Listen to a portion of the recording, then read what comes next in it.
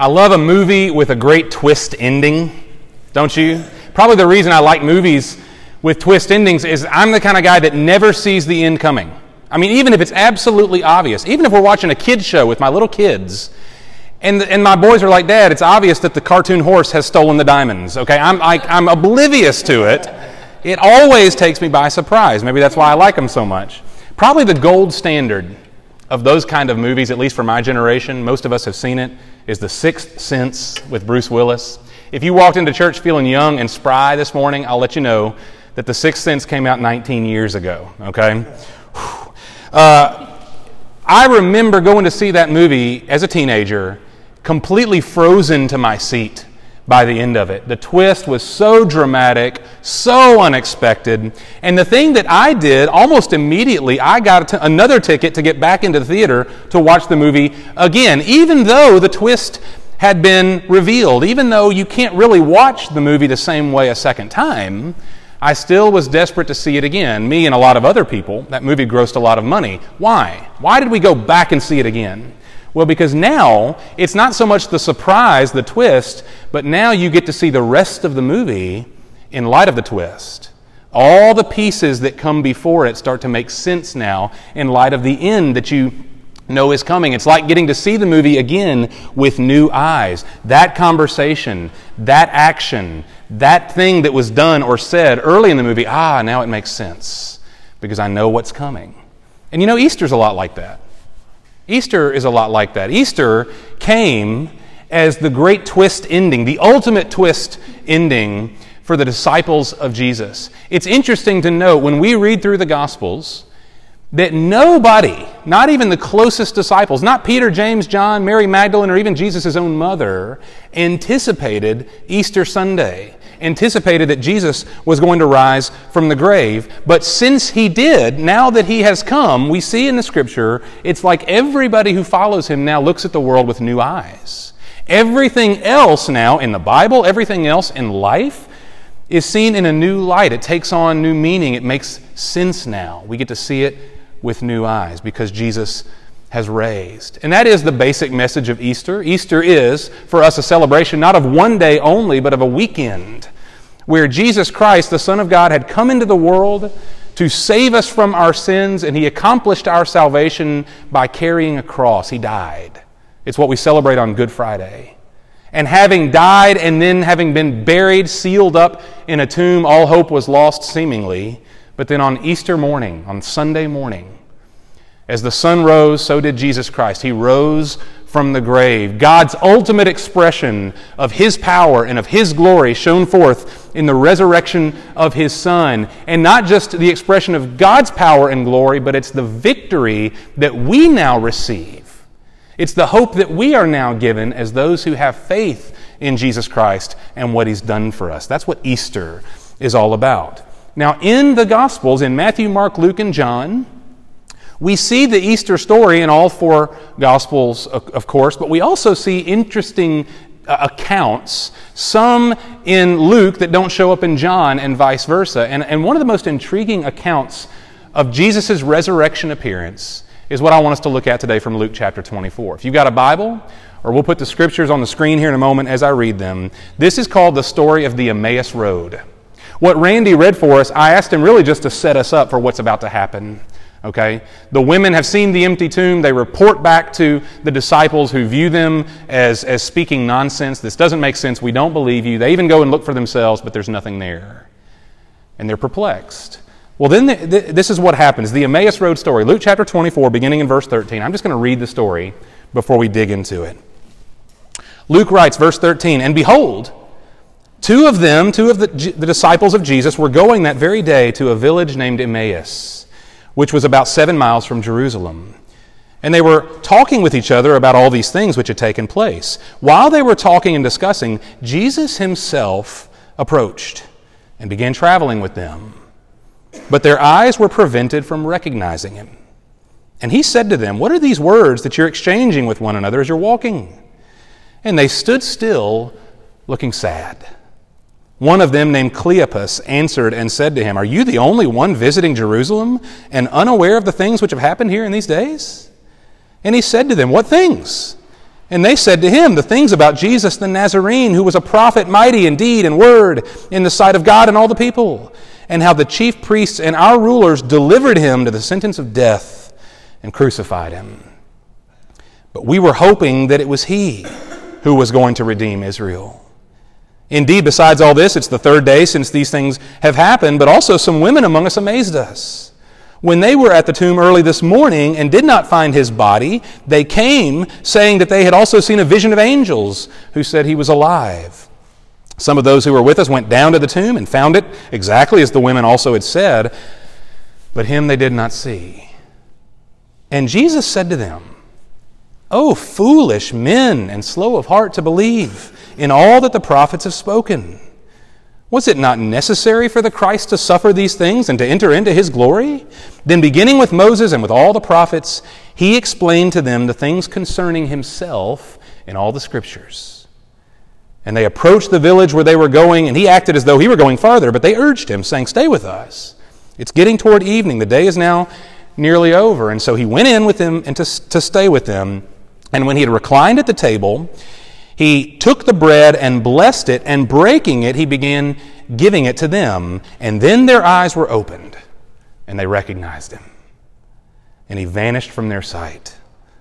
They said to one another, 'Were not our hearts burning within us while he was speaking to us on the road, while he was explaining the Scriptures to us?' And they got up that very hour and returned to Jerusalem and found gathered together the 11 and those who were with them, saying, 'The Lord really has risen and has appeared to Simon.' They began to relate their experiences on the road and how he was recognized by them in the breaking of the bread." A long story, but a worthwhile read for us, because we're going to see in full focus only two things today. Two very simple truths about Easter. Simple but profound and necessary for us. We're going to see through this story in Luke that Easter is practical and Easter is personal. Easter is both practical and personal. What do I mean by Easter is practical? The resurrection of Jesus Christ is the central claim, the absolute core of the Christian faith. If you take the resurrection out of the story, everything about Christianity, everything about the Bible completely unravels and comes to nothing. The Apostle Paul said that. That's not my opinion. Paul in 1 Corinthians 15 said, "If Christ is not raised, our faith is in vain, and we are of all people most to be pitied." Paul doubles down. That's in the Bible. He says if this didn't really happen, then everything about our lives is an absolute waste and we ought to be the laughingstock of the world. Paul said that. And so for us to understand Easter cannot be simply a nice spiritual story that we tell ourselves to comfort ourselves, to help us sleep at night. It has to be something that actually happened. It has to be a real event, really in time and space, that Jesus really physically rose from the grave, not just spiritually, but truly. It had to have really happened. And in that sense, Easter has to be for us practical. It has to be tangible. I love the way the stories of Easter unfold in the Gospels. I mentioned this already. Luke writes of Jesus walking alongside these men. Later on, Jesus is going to enter into the room with his 11 disciples, and he's going to eat fish with them. Mary Magdalene was the first person to actually see the risen Christ. She saw him in the garden outside of the tomb, and she assumed that he was the gardener. She didn't recognize him. Later on, at the end of John, Jesus meets the disciples as they're out fishing. He's on the seashore. He calls out to them, and he cooks them breakfast. Fish over the fire. Very earthy stories, very tangible, very practical. The way that the Scripture is written, the Gospel writers believe that it really actually happened. And we get some insight into that right here in Luke chapter 24. You notice how this story kind of unfolds. If you go back to verse 13, these two men are leaving Jerusalem and they're going to a place called Emmaus 7 miles away. And they're walking, they're traveling under a heavy weight of sadness, aren't they? Why is this? Where are they going? What are they doing? This is not a day trip for them. These men are going home. They had followed Jesus for a time, we don't know for how long. They were obviously with him in Jerusalem during the last week of his life, hoping that he would take his place as the great Messiah, the great deliverer of Israel in that week in Jerusalem. But instead he was crucified. He was dead. He was buried. And now for these two men, they're packed up and they're going home. Party's over. He's gone. Everything for them has come to an end, and they're going to move on with their lives. That's what's happening here in verse 13. So Jesus, in the midst of their sadness, of this journey home, Jesus himself, the resurrected Christ, comes up alongside them. There's really a lot of humor in this story. He walks up to them and says, "What you guys talking about?" And they stop walking and they stand still. They look at the ground and they look sad and they say, "Are you the only one who doesn't know?" And they begin to share their sob story with Jesus. Now, Luke tells us that they didn't recognize him because their eyes were prevented from seeing who he really was. That's a divine thing. Luke doesn't tell us why that happened, but God prevented them from seeing Jesus for who he was for a time as they walked along the road. And these are two Jewish men who were followers of Jesus, who are now completely disillusioned and defeated, and they're about to tell us why. And there are some clues here, 4 clues in particular. Very briefly, I'm going to walk through 4 things that this tells us about the resurrection as practical reality here. Okay? 4 things. Verse 19, these men say, who is Jesus? Jesus was a prophet, mighty indeed in word in the sight of God and all the people. Do you notice that these 2 men do not view Jesus as the Son of God? He's a prophet, that's a very noble thing, but they don't understand him the way he claimed to be. Jesus said on many, many occasions that he was the Son of God. He claimed to be God. That's why he was crucified, ultimately, is for making himself out to be equal with God. And yet in the minds of the disciples here, they see him as a prophet only.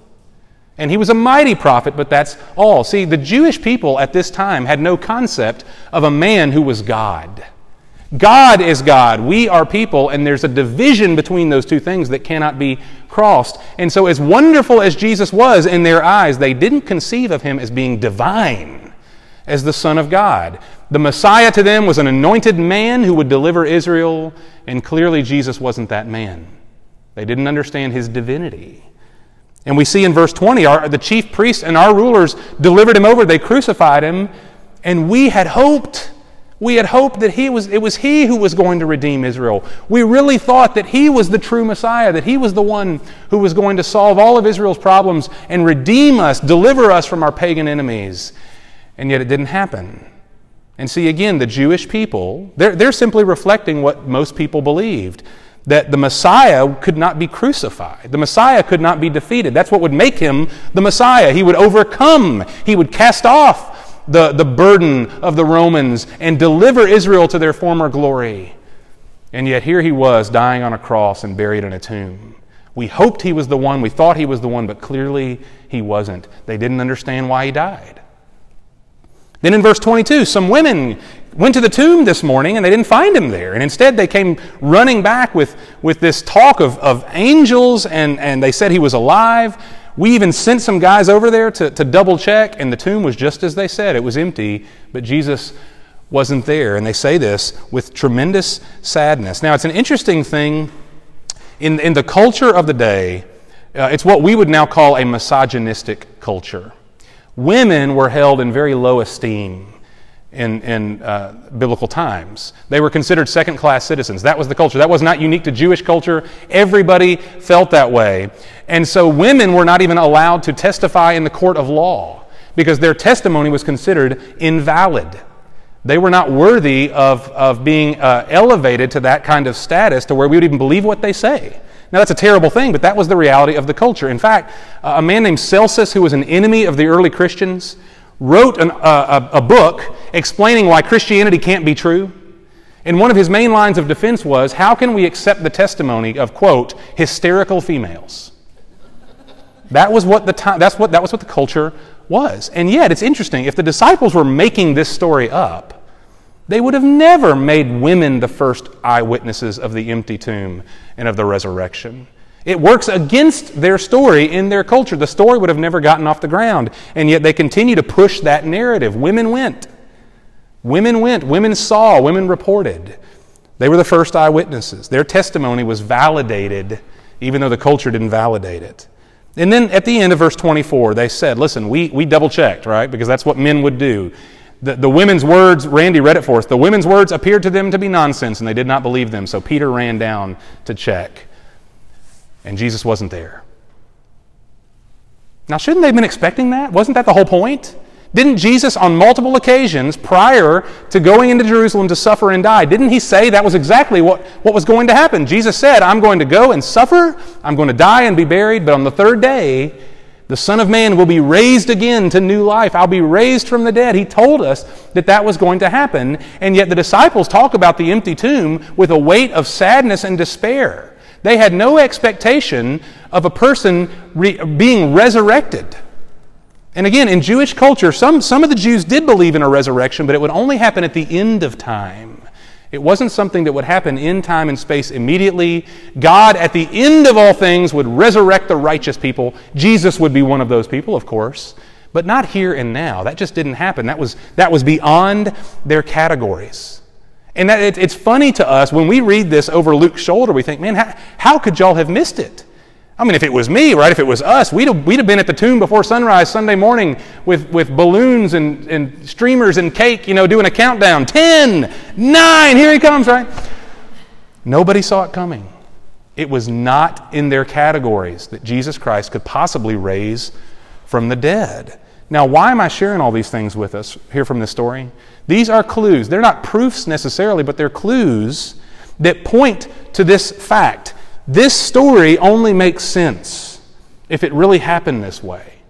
As Luke is writing this, if Luke and Mark and Matthew and John, if they were trying to create a legend in the hopes that people would buy into this, so-called risen Savior, they would have never written it like this. They would have never made the disciples look so utterly foolish and uninformed. You think about what's happening here. The disciples don't understand Jesus' divinity. They think he's only a prophet. They don't understand the purpose of his death. They think that his death means that he failed.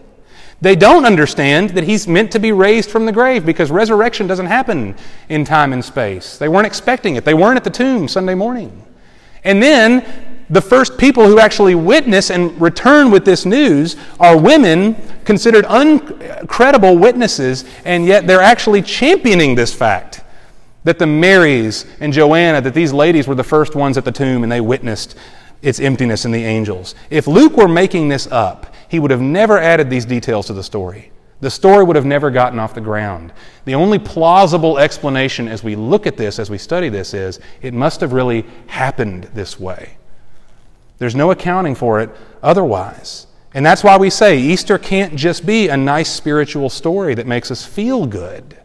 It has to have really happened. It has to be for us practical, tangible. Jesus Christ really rose from the dead. The tomb is still empty, and it will forever be, because he's no longer there. Now, if it's practical, meaning if it really happened, if we can anchor our lives to a historical event that God produced in this world in time and space, then it has to be more than just practical. It has to matter for us ultimately. And here's the wonderful thing about God. God could have simply raised Jesus from the dead as a bare fact of history. Jesus could have come from the grave 10 feet tall, glowing white, floating above the earth. See, I did it. You were all wrong. Look at me. And now he's gone. That would have in a sense been enough proof. But God is not content to do it that way. God makes Easter personal. In all of the accounts, God makes Easter personal. And we see it especially here in Luke 24. Look at what happens in verse 25. These men have shared their sad story. They don't understand who Jesus is, why he came, why he died, anything like that. And Jesus rebukes them. Notice what he says, verse 25, "O foolish men, and slow of heart to believe in all that the prophets have spoken. Was it not necessary for the Christ to suffer these things and to enter into his glory?"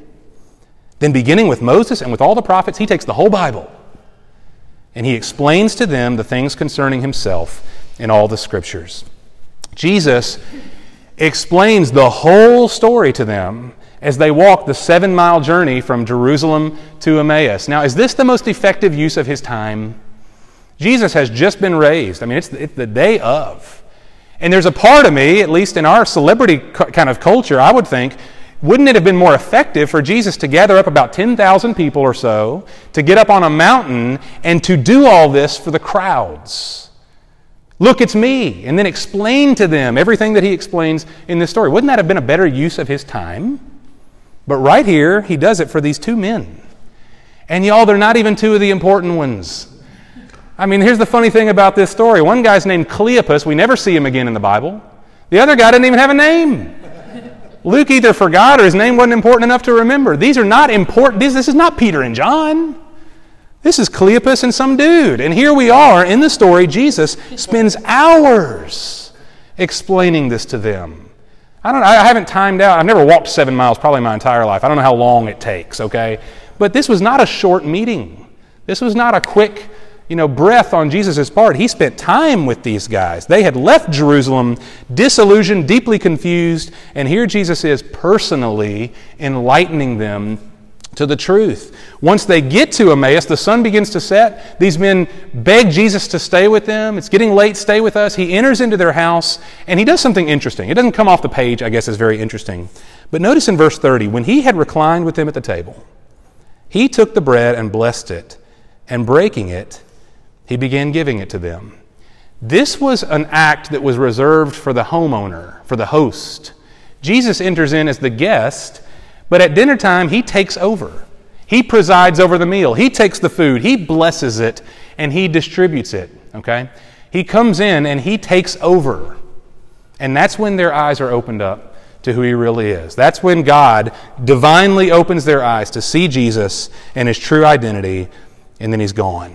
Now, at any point in this story, couldn't Jesus have just said, guys, it's me. Look. Show them the nails, right? Show them where the nails were. Couldn't he have disclosed his true identity to them at any point and saved a lot of time along the journey? But he doesn't. Think about what Jesus does for these men instead. He enters into their lives. He initiates relationship with them. They weren't looking for him. They weren't at the empty tomb staring in, scratching their heads. They were on their way home. They were defeated. And Jesus introduces himself into the equation. He puts himself into their story, as it were, and he walks with them, and he talks with them, and he explains things to them. He spends time with them. At the end of the day, he enters into their home, and he shares a meal with them. And that's when they see him for who he really is. See, this is as personal as it gets. This is not Jesus merely trying to make sure his bases are covered and everybody knows he's alive. He spends time with these guys. And it's interesting that although the time was short, Luke tells us ultimately Jesus spent 40 days post-resurrection on the earth before he ascended. 40 days is not that long. There was a lot to do, a lot to cover potentially, right? But Jesus did in his resurrection the same thing he did in his ministry, in his life. He fellowshiped with people. He spent time with people. You know how Jesus never left anybody unnoticed? Nobody escaped his care. When strangers, when children, when down and out people, when diseased people, when demon-possessed people cried out for his attention, he always stopped and spent time with them. He fellowships with us. And that's what he's doing with these men, these seemingly unimportant disciples. Jesus spends his time with them because he cares for them. In Revelation chapter 3, at the end of the Bible, Jesus is speaking from heaven to a wayward church, the church of Laodicea. They are a church, a group of people who have grown lukewarm in their affections for Jesus, and he's reproving them. He's warning them, admonishing them. But this is kind of a famous verse. There's an interesting thing Jesus says to these wayward people. Revelation 3, he says, "Behold, I stand at the door and knock. The one who hears my voice and opens up to me, I will come into him and I will dine with him, and he with me." Jesus, even to those who are, in a sense, far from him at the moment, he beckons them back into relationship, into fellowship. He gives us the picture of a meal. You notice how Jesus was always eating with people? That didn't stop after he died. When he was raised again from the grave, he's constantly sharing meals with his disciples. It's an amazing thing. In a moment we're going to take communion, which is the great meal of the church. It's the bread and the cup that Jesus Christ called us to take together as the body of Christ, the church. That word communion literally means intimacy. It means intimacy with another. It's not God who is far off giving us rituals to obey. Put your head down and do what I say. No. It's communion. We commune with God. That's what Jesus Christ has provided for us. That's what he came to do. You see, if God's goal was for you simply to be a good religious person, there'd be no need for Jesus to die on the cross or even raise from the dead. There'd be no use for that. Jesus, if he comes at all in that case, would only have come just to be a good example for us to follow. Jesus could have come, I suppose, and said, listen, this is what it looks like to love God purely. This is what it looks like to really obey the commandments and do it from a good and sincere heart. Now you go and do likewise. At the very best, Jesus would have been for us only an example. If God's great goal for you was simply to be an improved version of yourself, a good religious person. But see, that's not what our faith is. That's not the Christian faith. The Christian faith depends on the death and the resurrection of Jesus because God's great goal for us is communion with Him. The Bible says that Jesus Christ died that He might bring us to God, that He might make us children of God. It's a relational thing that we now have. We were once far off, but now, because of the blood of Christ, we've been brought near. We were once not a people, scattered individuals living in despair and darkness, but Peter says we are now the people of God. That's communion. That's what Jesus Christ has come to accomplish. And so we can have the fullness of God's love, the fullness of God's acceptance, not by anything that we do, not by goodness, not by religion, not by good intentions or anything else. We receive that as a gift by what Christ has done for us. His death for you. His resurrection for you, that we might now have life in Him. That's what the Apostle Paul in Romans 6, he talks about the fact that we are united with Christ. We're united with Christ in His death, Paul says, because by faith we die to the old self and we now live a new life. We die to the power of sin. We die to the penalty of sin. Those things are no longer accounted to us. We are made righteous. And then Paul says we are also united with Him in His resurrection. And that's even more fantastic to consider, that just as Jesus rose from the grave, we too now walk in newness of life. We have life because He is alive. That's why Jesus could say something so radical in John 11 as, I am the resurrection and the life. It wasn't just something He did to show off. Jesus says, I'm personified as life. I am the resurrection. That means if you are united with Christ by faith, if you are a follower of Jesus, then you not only have life here and now, but you have resurrection life forever. Because you are in Him. And that's what He came to do. Not to dress us up and improve our behavior, but to make us new and children of God. Easter is personal. It's deeply personal. God wouldn't have it any other way. You know, I love how this story kind of concludes. Probably my favorite part of the story is the response of these two men. Jesus has broken the bread, their eyes have been opened, and He's gone. And Luke doesn't tell us why He does that either. He's just gone. But then the disciples respond, and I love this. Verse 32, they said to one another, were not our hearts burning within us while He was speaking to us on the road, while He was explaining the Scriptures to us? We talked about the practical nature of Easter. It's a real event. It really happened. But bare facts don't change people's hearts. And that's why God was not content merely to mark it as a fact of history. It has to be made personal.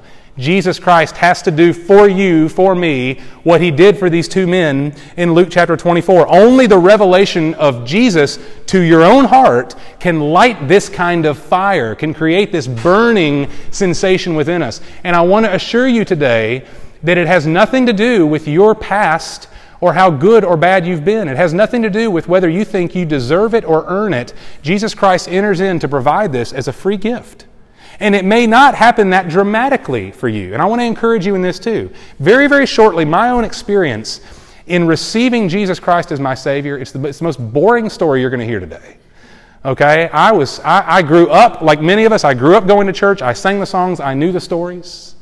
But I didn't know Jesus. I would have told you I did. I would have assumed it. But there was no faith at work in my own heart until I was 16 years old. And at the age of 16, I was encouraged to start reading the Bible, actually read the Bible for myself. The first time I'd ever done that. I was encouraged to read through the book of Matthew. And so I did, with maybe one chapter a day, alone in my room, I started reading the Bible. Now, there was no spiritual integrity in that decision. I was really trying to impress a girl, okay? Full disclosure. I don't get credit for any of this. And yet I'm telling you guys, about 7 chapters in, about midway through Matthew chapter 7, without warning, my heart began to burn. And I felt this deep conviction that this book is true. This is true. Jesus is real. He is the Son of God. And not only that, I need Him. I need Him to save me. I knew, somehow intuitively, I knew it wasn't enough to just know the stories and sing the songs. I needed to know Him. And right there, alone in my room in the spring of 1999, I became a child of God. I was made new. I received Jesus Christ by faith. I told you that was a boring story. But it's not boring to me. Because for the first time in my life, I felt what these men felt in Luke chapter 24. That unexplainable, undefinable feeling of a burning heart that Jesus Christ made Easter personal for me, that I received Him, and everything in my life was now changed. He set my heart on fire with His grace. I had nothing to my credit. I had no effort to show forth that I was going to prove myself worthy of God. He made Himself my Savior, entirely of His grace. And y'all, I was not at church. There was no preacher speaking. There was no music playing. I don't think I cried. It was not necessarily an emotional experience, but it happened. Easter became personal for me, and now life has never been the same. Do you know Jesus like that? Do you know Jesus, not just the stories, not just Easter Sunday church and lunch, but do you know Him in a way that your heart can't contain Him, and so it just burns? He's made Himself personal. He's made Himself real. If you want to, or even if you're unsure and you're just curious, you just have questions, that's why we're here. We'd love to talk to you about it. And in all sincerity, you come find me after the service, or just as well, you take one of our communication cards here. There's a little box on the bottom of this card that says, I'd like to talk about faith in Jesus. And even if you're not sure, it takes courage for a lot of us to even check a box. But if it's for you, something that God would compel you, that you cannot let it go, He won't let you go, your heart burns over this, then we want to help you walk through what it means to have faith in Christ. Because here's the truth. Easter's not important. It's not just important, it's ultimate. If it really happened, then it has to be of ultimate significance. We can't be indifferent. It can't be just pretty important to us. It has to be ultimate, because we're not here, listen, we're not here simply to be good religious people and pat ourselves on the back. We had a great Easter. And that's not who we are today, and that's not even our goal for tomorrow. Your goal can't be simply to be a brushed up, buttoned up, cleaned up version of yesterday's self. We're here right now because Jesus Christ died for our sins, and He was raised again to new life to show forth victory forever over sin, death, hell, and the grave. He did it just as He promised He would. It came as a surprise to everybody else, but not to God, because God had planned it for the beginning, and He planned it on your behalf. And we are here, just like in Luke 24, we're here because Jesus comes looking for us. We don't have to go searching for Him as if He's lost. He introduces Himself into our lives. He has a way of doing that. He comes up alongside us as we walk along this life, especially when we're downtrodden, especially when we're hopeless and despairing. Jesus Christ is here for us. He walks with us. He talks with us. He enters into our lives, and He presides. He takes over. He has fellowship with us. And by His wonderful grace, our eyes can be opened to who He really is, and our hearts set aflame. See, that's what it is to be a Christian. We don't go through the motions. Another Easter in the books. It's the ultimate expression of His love, His power, His glory, and we get to be in Christ. So Easter was the twist ending the disciples never saw coming. We see this in the Scripture, don't we? They never saw it coming. And yet what they find out when Jesus is revealed to them in the flesh, alive forever, what they come to realize is it's not an ending at all. It's a new beginning. That for them, because Christ was alive, because He was raised, they could now see the world with entirely new eyes. Everything else now makes sense. Everything that preceded it makes sense. His death makes sense. His ministry makes sense. And now all of life for us comes into a new focus because everything has been made new in Christ. And by His grace, He does the same thing for us. He'll give us new eyes to see. He'll give us a new life to live. Because Easter Sunday, Jesus came back to life. Let's pray. Father God, we're hopeless without Easter.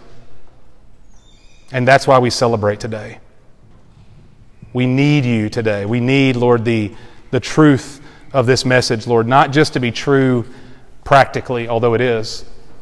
We need it to be true personally. Lord, thank you for raising Your Son to life in such a way that He came back and He communed with us. He showed us what He came to do. He came to know us and that we might know Him. And we see that, Lord, what a wonderful testimony of Your love for us and how personal You are, that You looked us in the eyes, that You shared meals with us, that You were patient with us in our ignorance and our sin. And Lord, that You made all things new by Your grace.